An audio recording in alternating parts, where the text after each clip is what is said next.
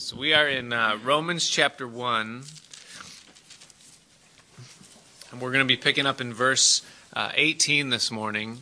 The theme of our study is grace and holiness. And the idea behind it is that we truly understand the full picture of what it means to be a Christian.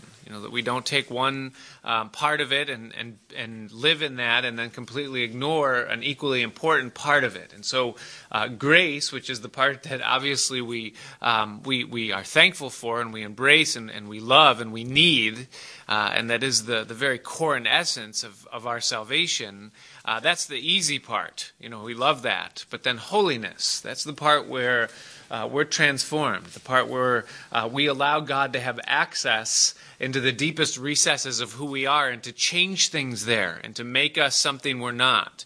And we allow God to offend us because he offends our personality, who we are by nature. When we hold that against Christ, we recognize that we're unholy. We recognize that there's a problem.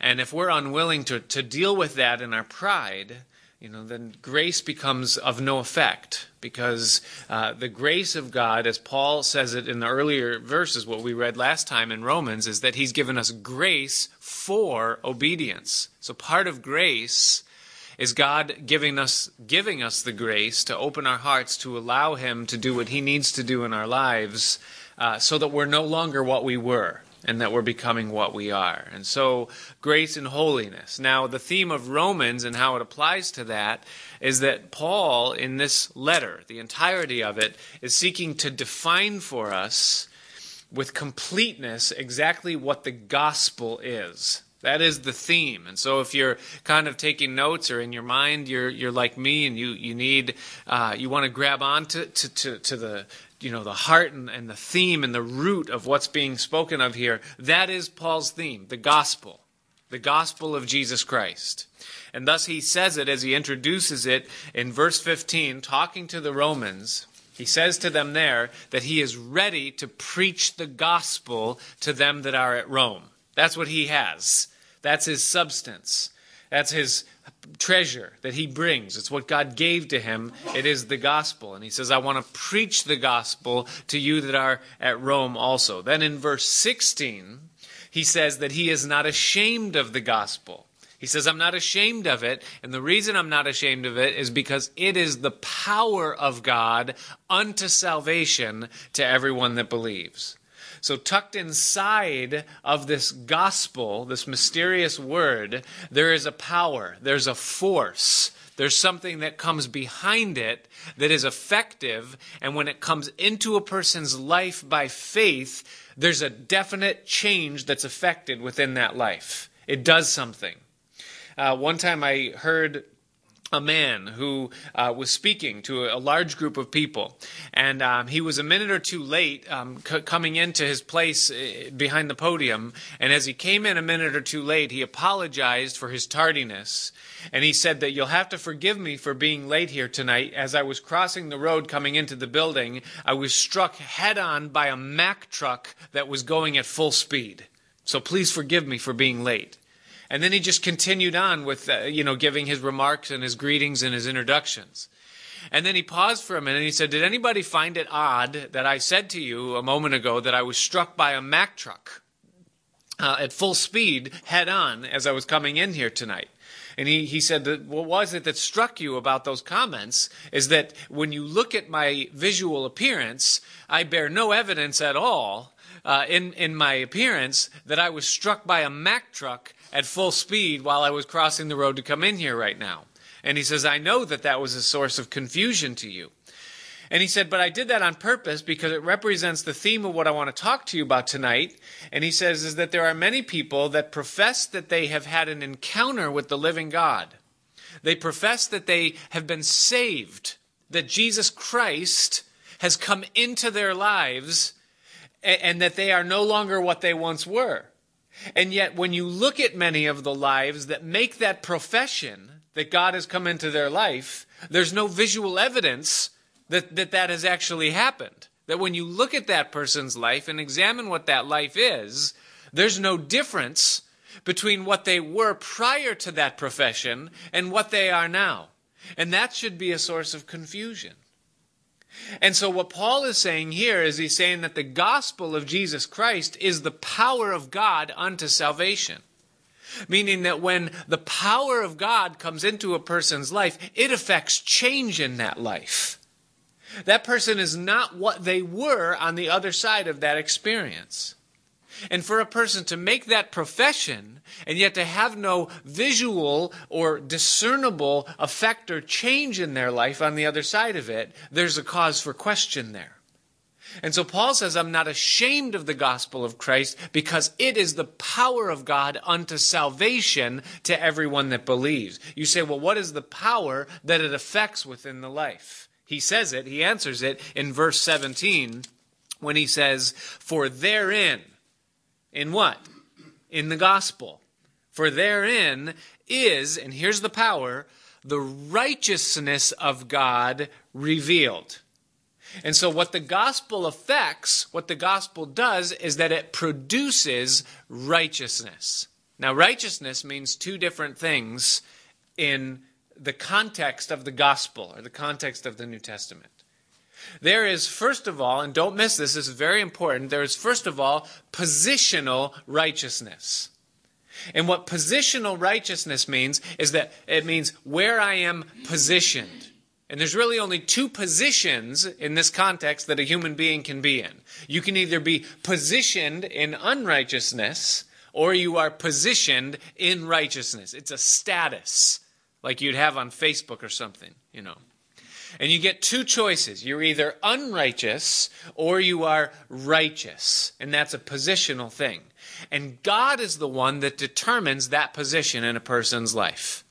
Meaning that when God looks at every one of us here, we are declared by Him to be in one of two places. There are not three. You are either unrighteous before God, or you are righteous before God. It's one or the other. There's no middle ground. And God positions everyone in one of those two places. And what Paul is saying is that it is the gospel that can cause a person to be positioned in a status of righteousness before God. Now, there's a second meaning or context of righteousness, and that is practical or practicing righteousness.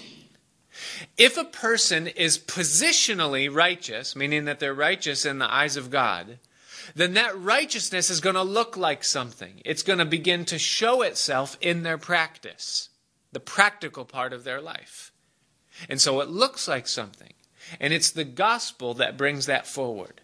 And so what Paul wants us to understand, and what it's essential for us to understand, is what exactly is this gospel that brings us into this positional and then therefore practical righteousness within our lives. The ability to be right with God. And thus, this is the theme of Paul in this. Now, the righteousness of God, to be righteous in my standing, means that I've been forgiven. It means that I've been accepted, and it means that I have been justified. It means that my sin has been put away.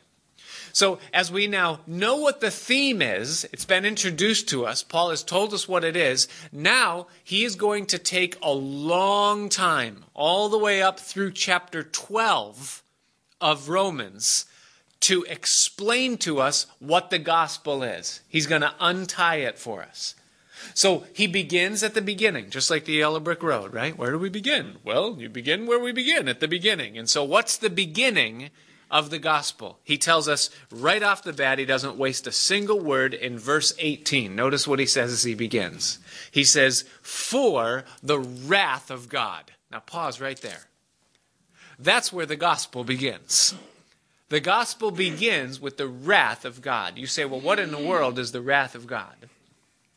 Wrath means anger. Wrath means temper. Wrath means violent emotion. It means indignation. It means trouble. It means problems. You say, well, that's not typically a word or a concept that I associate with God. Isn't God a God of love? Doesn't the Bible say that God is love, that He is light and in Him is no darkness at all? I mean, don't we worship gentle Jesus, meek and mild? I mean, how do you equate a God of love with a God of wrath? What you need to understand is that wrath is equally a part of his nature with love.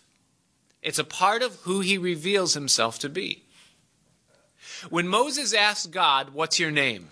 The name, of course, always represents the nature, who you are. And God said, "I am." That was the generic answer that God gave Moses at the first.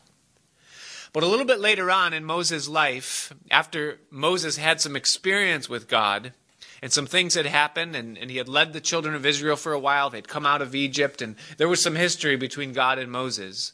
There was a further revelation of God that God desired to give to Moses. And so God took Moses into a quiet place, and Moses asked God, he said, "God, show me your glory. I want to see your glory. I want to know you in a fuller capacity, a fuller way. Show me who you are." And God laughed at Moses and he said, "Moses, no one can see my face and live. No one can. If I showed you my glory, you would just die immediately. It would be way too intense for you. But I'll tell you what I'll do. I'm going to hide you in the cleft of a rock in the side of this mountain. I'm going to make my glory pass by it, and I will show you the hinder part of my glory, the last little shred of it. I'll show you that's the tiniest little piece." And Moses said, "Okay, God, you know."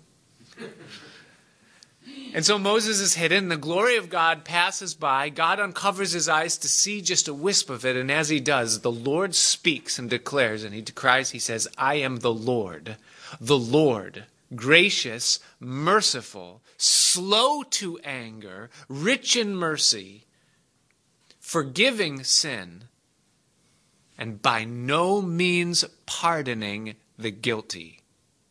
And I will visit the iniquity of the fathers upon the children to the 4th generation of them that hate me, yet showing mercy to thousands that love me and keep my covenants." As God revealed who he is, he revealed that he is a God of power, and he is a God of mercy, and a God of grace, and a God of forgiveness. But he is a God who also will not pardon the guilty, and that will visit iniquity. He is a God of wrath equally to being a God of righteousness. Wrath is a part of it. It's a part of his very nature. Well, who is the wrath of God revealed against? Paul goes on to tell us there, he says, "For the wrath of God is revealed from heaven against" who? "Against all ungodliness and unrighteousness of men." Now mark those two things in your Bible. Is that the wrath of God is revealed against all ungodliness and unrighteousness of men. And so you ask the question, you say, well, who are the ungodly and who are the unrighteous among men? And here's the answer to that question. It's every human being that enters into this world with a heartbeat and blood flow. Every human being enters into this world unrighteous. You say, well, that doesn't sound right. That doesn't sound fair. What do you mean? Unrighteousness is the presence of sin. That's what it is. And because we are descendants of Adam and Eve, who were sinners, and who brought sin upon the human race, we are therefore born into this world, our status being unrighteous. That's what we are by nature and by birth. We are born into this world separated from God. Because of Adam and Eve's sin, we are all born sinners. Now the Bible says that God is light and in him is no darkness at all. He is without sin. And the two things cannot be in the same place at the same time. You cannot have righteousness linked together with unrighteousness. It doesn't make sense. They're in two totally different contexts. That's okay.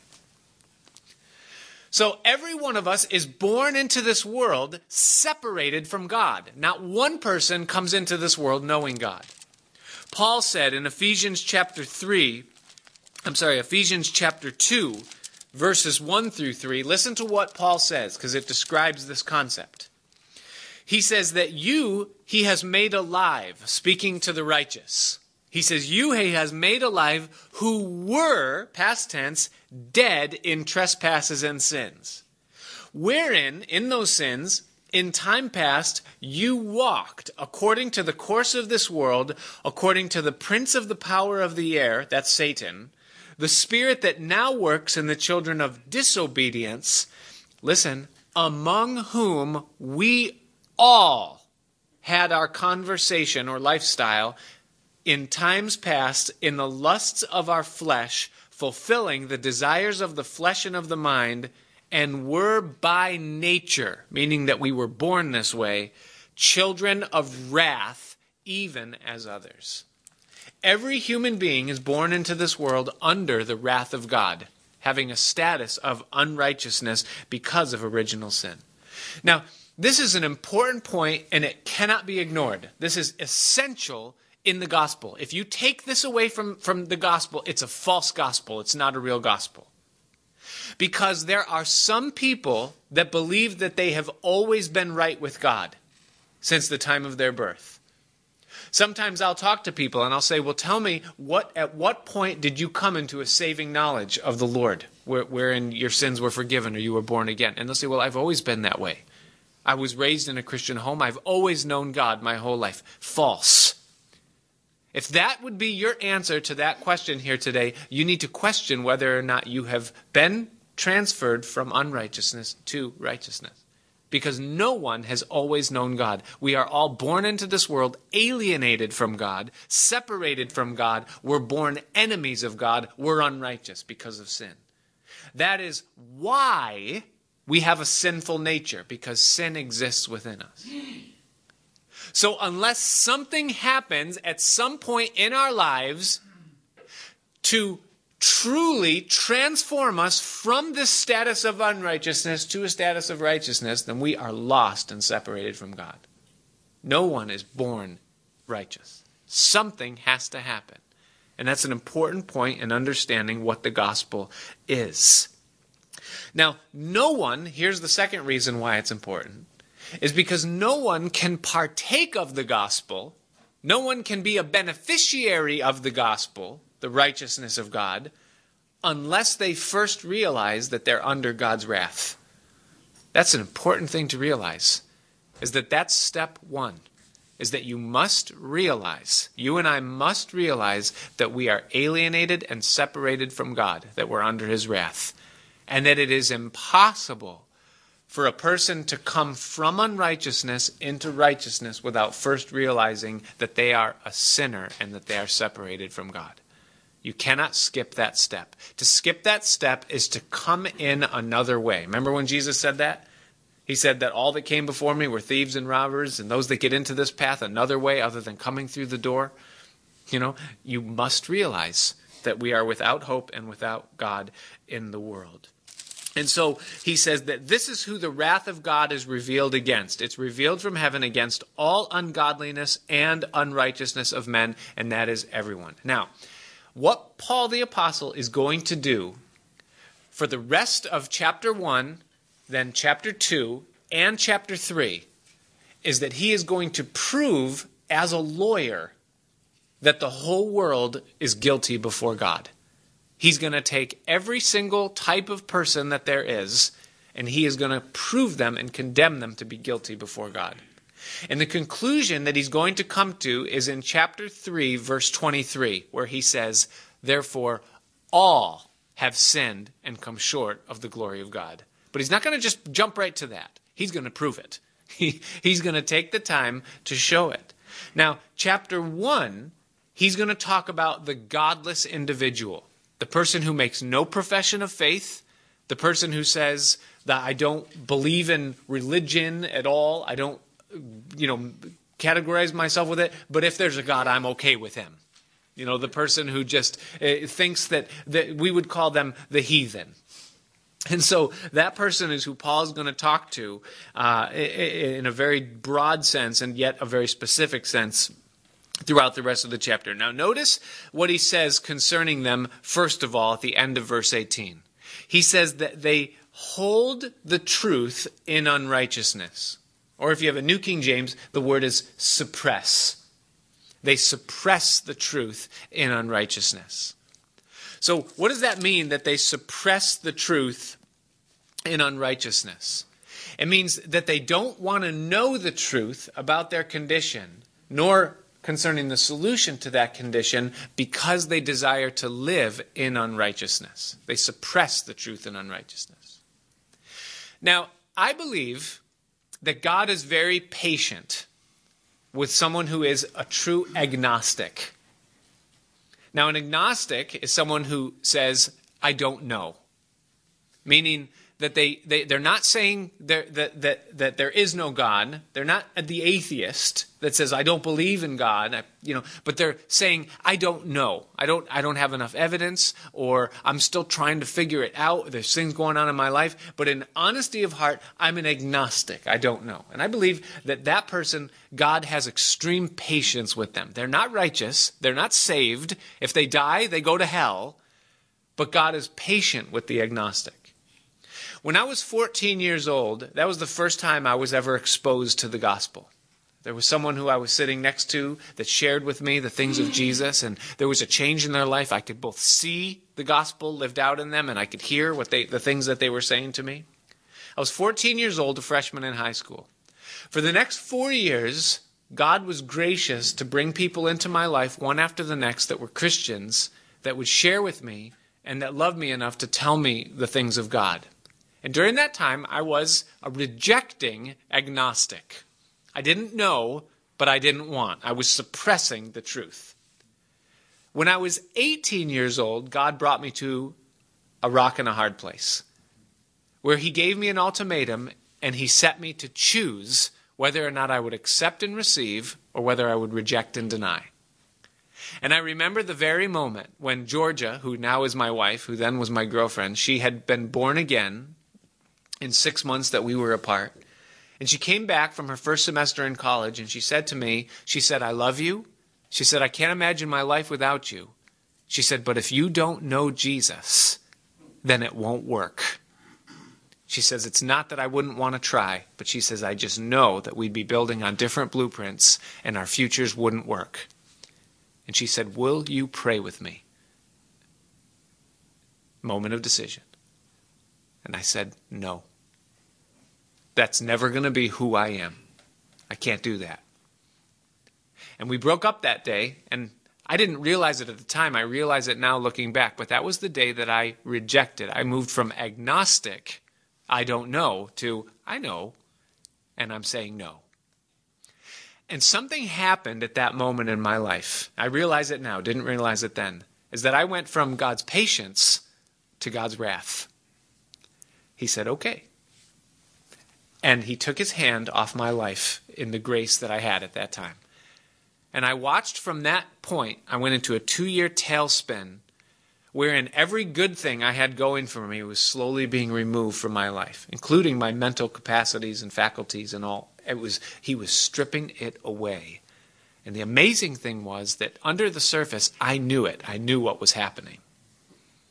And yet I wanted to suppress the truth because I loved my sin. I knew that if I gave my life to Christ, that he was going to deal with those areas of my life, and I didn't want him to. And so I suppressed the truth in unrighteousness. God is patient with the agnostic, but with the rejecter, they begin to experience the wrath of God. Well, what are the excuses that the heathen, the suppressor, will try to have to suppress the truth? The first thing that Paul does now is that he removes their excuses.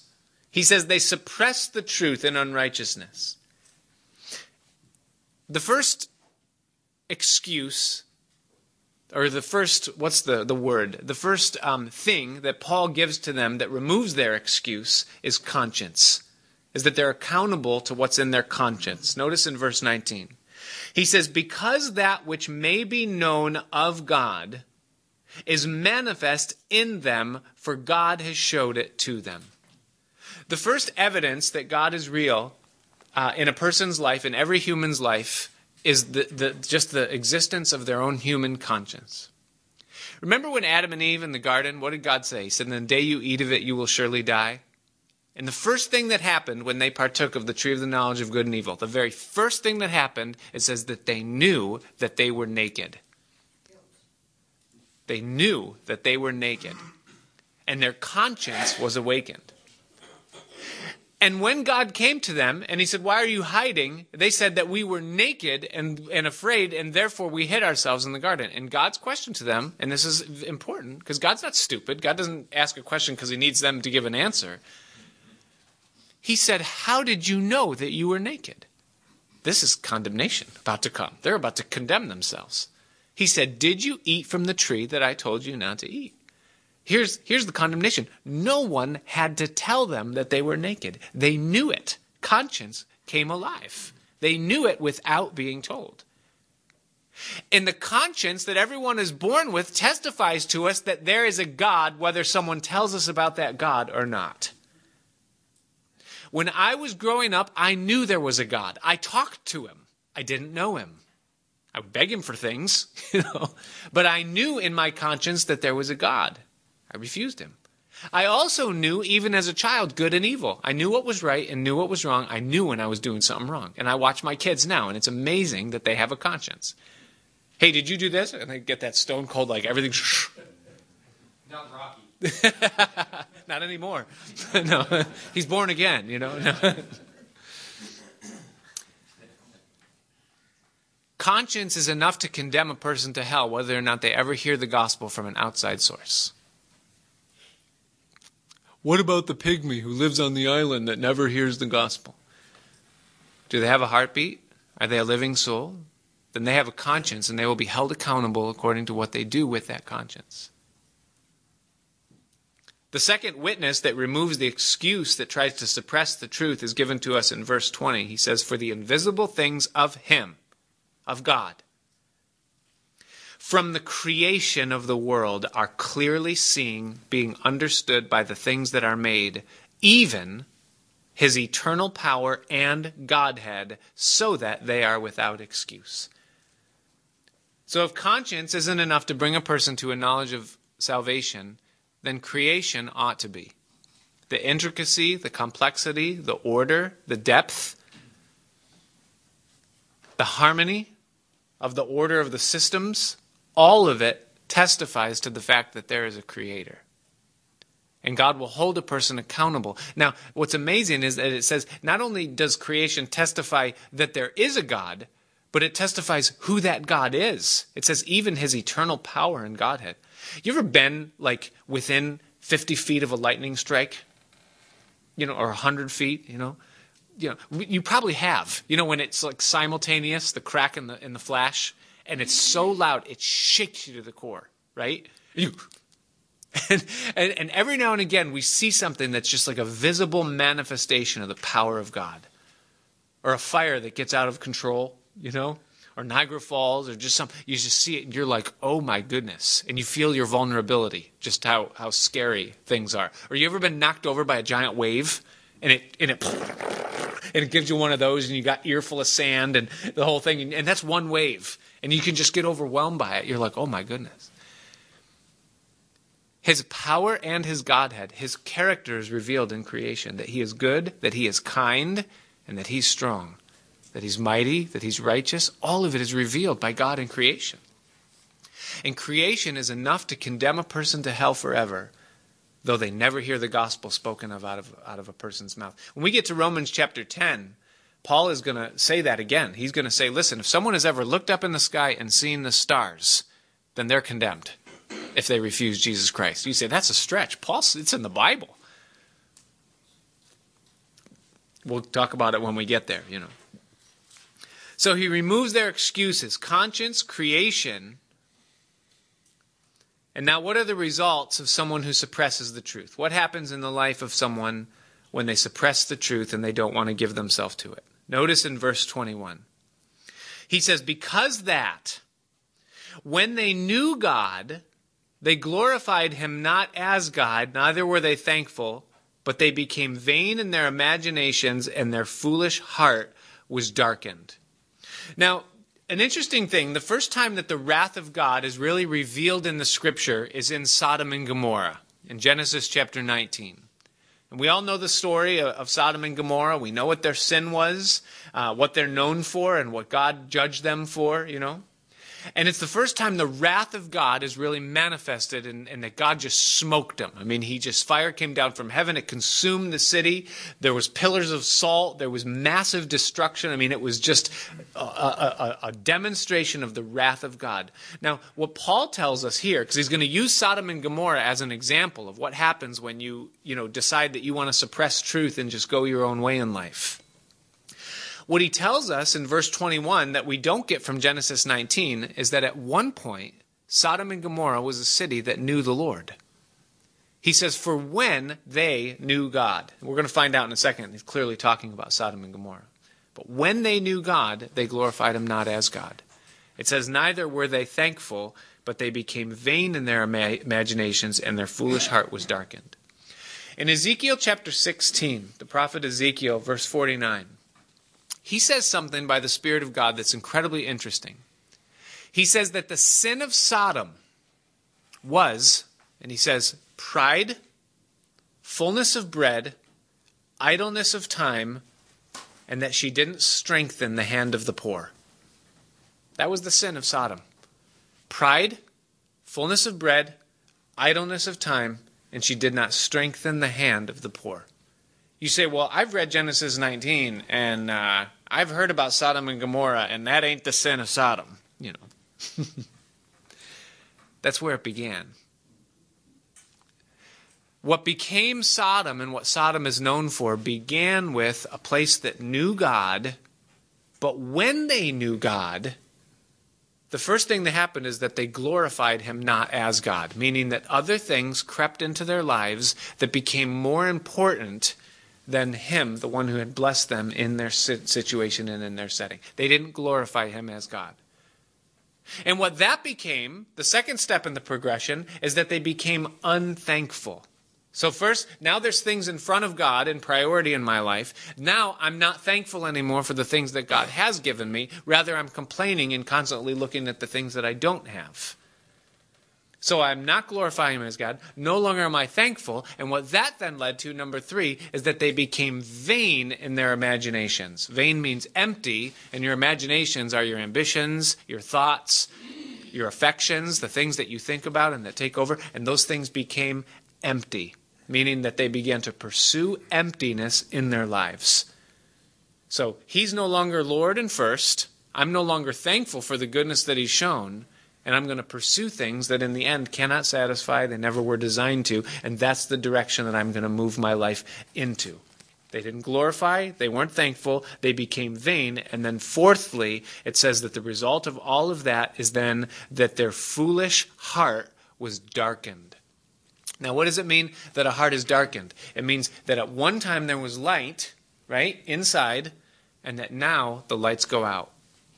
And so they lose the vision for life. They lose a sense for their path and their purpose. All of that just begins to dissipate. And where did it begin? Pride, fullness of bread, idleness of time, and a lack of concern for the poor. Describes us, doesn't it?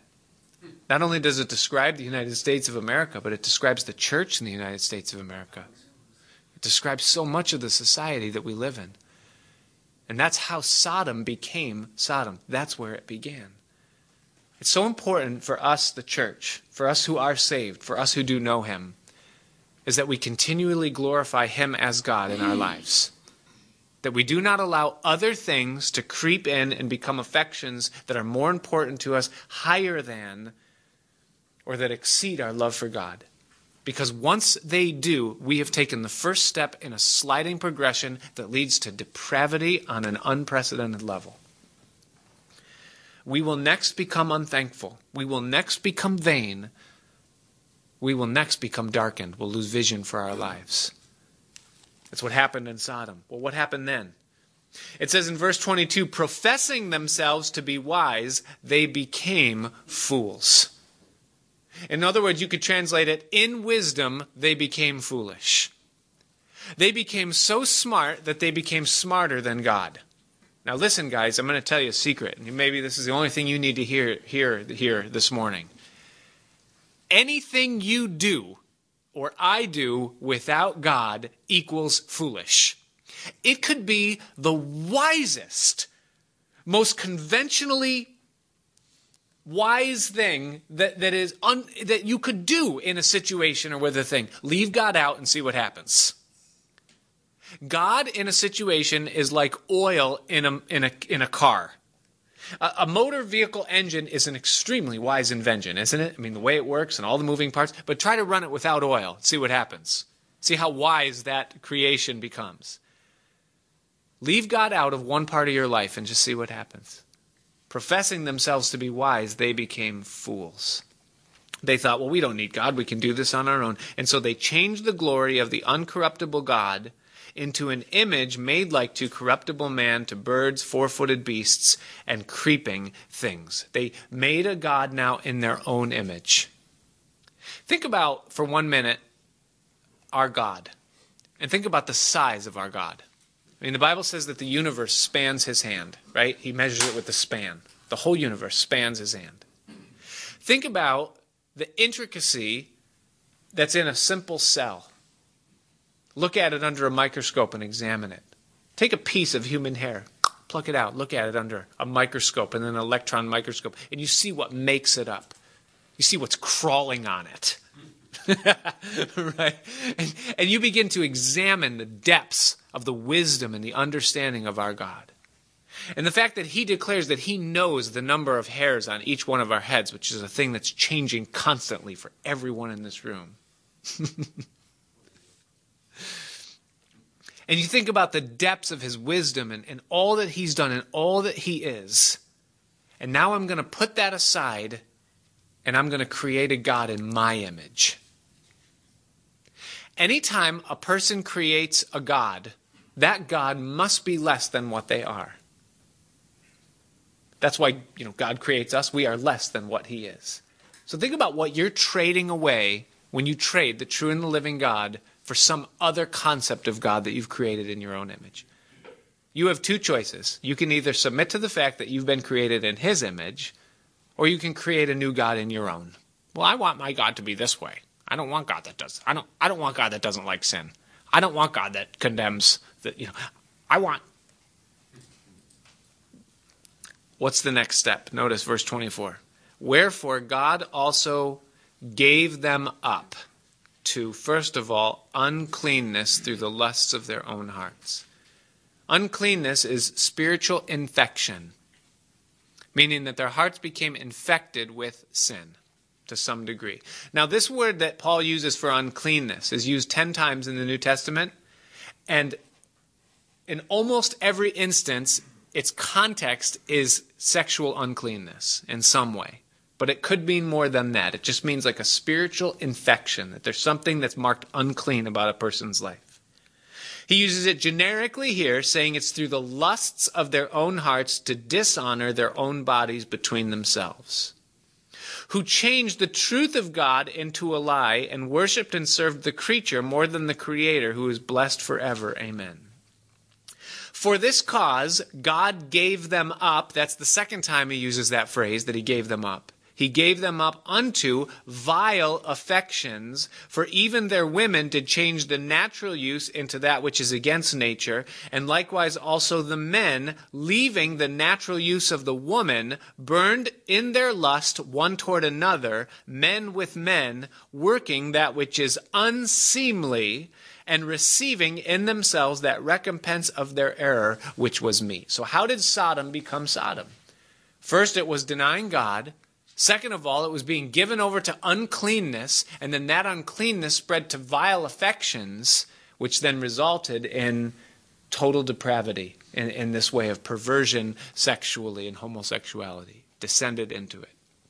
So it started way up here, and then it became as they denied God. When a person suppresses the truth and they deny God, they think that they're going to be able to control what happens to them and control the downward spiral of their sinful condition. You cannot control it. It will keep getting darker. It'll keep getting worse until it hits the bottom of the barrel. And thus it became this. Now let's talk about this for just a minute, this whole concept of homosexuality. We talked about it on Wednesday night as to why. You say, well, why is God so against homosexuality? And the answer is because it pollutes the very image of God. It says that man is made in the image of God, And that man is the combination of the male and the female. Male and female created he them, and he called their name Adam, or man. So the marriage between a man and a woman, the unifying of the two, is a representation of the image of God and his completeness. And when you take a man and he marries a man, or a woman and she marries a woman, what you've done is you've corrupted and polluted what God intended man to be. It's a perversion of his representation. Notice that it says at the end of verse 27, it says that they received in themselves that recompense or repayment of their error, which was meet. That word meet means fitting. It means fitting. It means that the repayment or the revenge was fitting with the crime. Now, there's a debate, and we've all heard it, is a person born into a homosexual lifestyle, or is a person transformed into a homosexual lifestyle? Which is it? Are they born that way, or do they become that way because of, their sin, or because of abuse, or because of the whole thing? You know what the answer is? The answer is yes. That there are some people that are born with that inclination to go in that direction. Just like there are certain people that are born with an inclination towards heterosexual sinfulness. And just like there are people that are born with an inclination towards substance abuse or power abuse or money love, greed. We're all born with sinful tendencies, and every single one of us has an Achilles heel that we know would destroy our lives if it weren't for the grace of God and his preserving power in us. Amen. And so yes, there are some people that are born that way, but that doesn't mean that my destiny is sealed in that way. I've been set free from so many of the vices that I brought into this Christian world. And God sets free. 1 Corinthians chapter 6, Paul says, some of you used to be effeminate. That means homosexuals. And you are no longer. He can change that out of a person. It is also true that a person can deprave themselves into that lifestyle. They weren't that way, and now they are. Because the sin didn't satisfy. The porn didn't satisfy. The experiences didn't satisfy, so now I need to find newer and stranger things to satisfy what used to be. And it can result in someone coming into that lifestyle. Now, what's the result of that kind of a lifestyle? There is a physiological effect that a homosexual lifestyle has upon a human being. And what I mean by that is that there is a definite change that happens in a person's wiring, the way that they're wired when they give themselves and embrace that kind of a lifestyle. And we've all seen it. It's strange, but a man who embraces a homosexual lifestyle will become somewhat feminine in his mannerisms, in his thinking, and the way that he operates. A woman who gives herself to that type of a lifestyle will become masculine in her mannerisms and in her ways. There is something that happens, there's a change that happens within a person when they embrace that. You say, well, what's the deal with that? I mean, I was yesterday sitting in a place and someone walked by me, and there was absolutely no question, just in their physical outward. You say, well, you're judging and profiling. Listen, let's be real, right? It's recorded. I'm so going to get in trouble for this, It's okay. We'll defend you. Thank you. Just remind me to finish the thought by giving you my thoughts towards this lifestyle, If I leave that out, then I really get in trouble,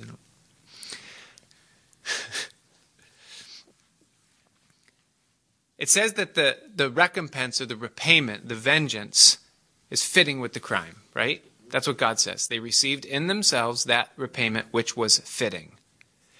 What the sin of homosexuality is that it misrepresents the person of God. It changes who he is, what he made us to represent. And the repayment that is received in the person that embraces that lifestyle is that God flips a switch and he changes what they are. There is a perversion of the glory of what they were designed to be and what they're designed to represent. Now, that doesn't mean that God can't switch it back should they repent and give their life to him. And he absolutely can, and he does, and he has. But there is a definite consequence for that lifestyle that's received in the physiology of the person that's embraced it. It's important to understand. Now, what's my personal attitude towards someone who's of a homosexual lifestyle? When I see them, or when I know or find out about it, I can tell you that I have a genuine compassion for that person. That it isn't like, because you know what God sees when he looks at my sin? You know. No, there's a compassion because I recognize the deception. And I have known enough homosexuals that have come into the faith or that have just been purely honest about living that lifestyle to know that it's an extremely dark life, no matter how much they'll say otherwise or that it's a dark place to be. And so I have compassion, and I know that God can save, and I know that it's not the unpardonable sin, and that he'll forgive. But it is a bottom point for depravity to those that suppress the truth in unrighteousness. And even as they did not like to retain God in their knowledge, God gave them over to a reprobate mind, that means rejected, to do those things which are not convenient. Being filled with, and now here's where it ends up. Here's where sin ends up. Being filled with all unrighteousness, fornication, wickedness, covetousness, maliciousness, envy, murder, debate, deceit, malignity, whisperers, backbiters, haters of God, despiteful, proud, boasters, inventors of evil things, disobedient to parents, without understanding, covenant breakers, without natural affection, implacable, unmerciful. Did he leave anything out? Who, verse 32, knowing the judgment of God. That's powerful right there. Highlight it. Put parentheses around that phrase. They know the judgment of God. They already know it. That they which commit such things are worthy of death, not only do the same, but have pleasure in them that do them. That they not only partake of it, but they get their joy out of watching those things. I remember the first time I read this verse, the first thing that flashed into my mind when I did was the movies that I watch.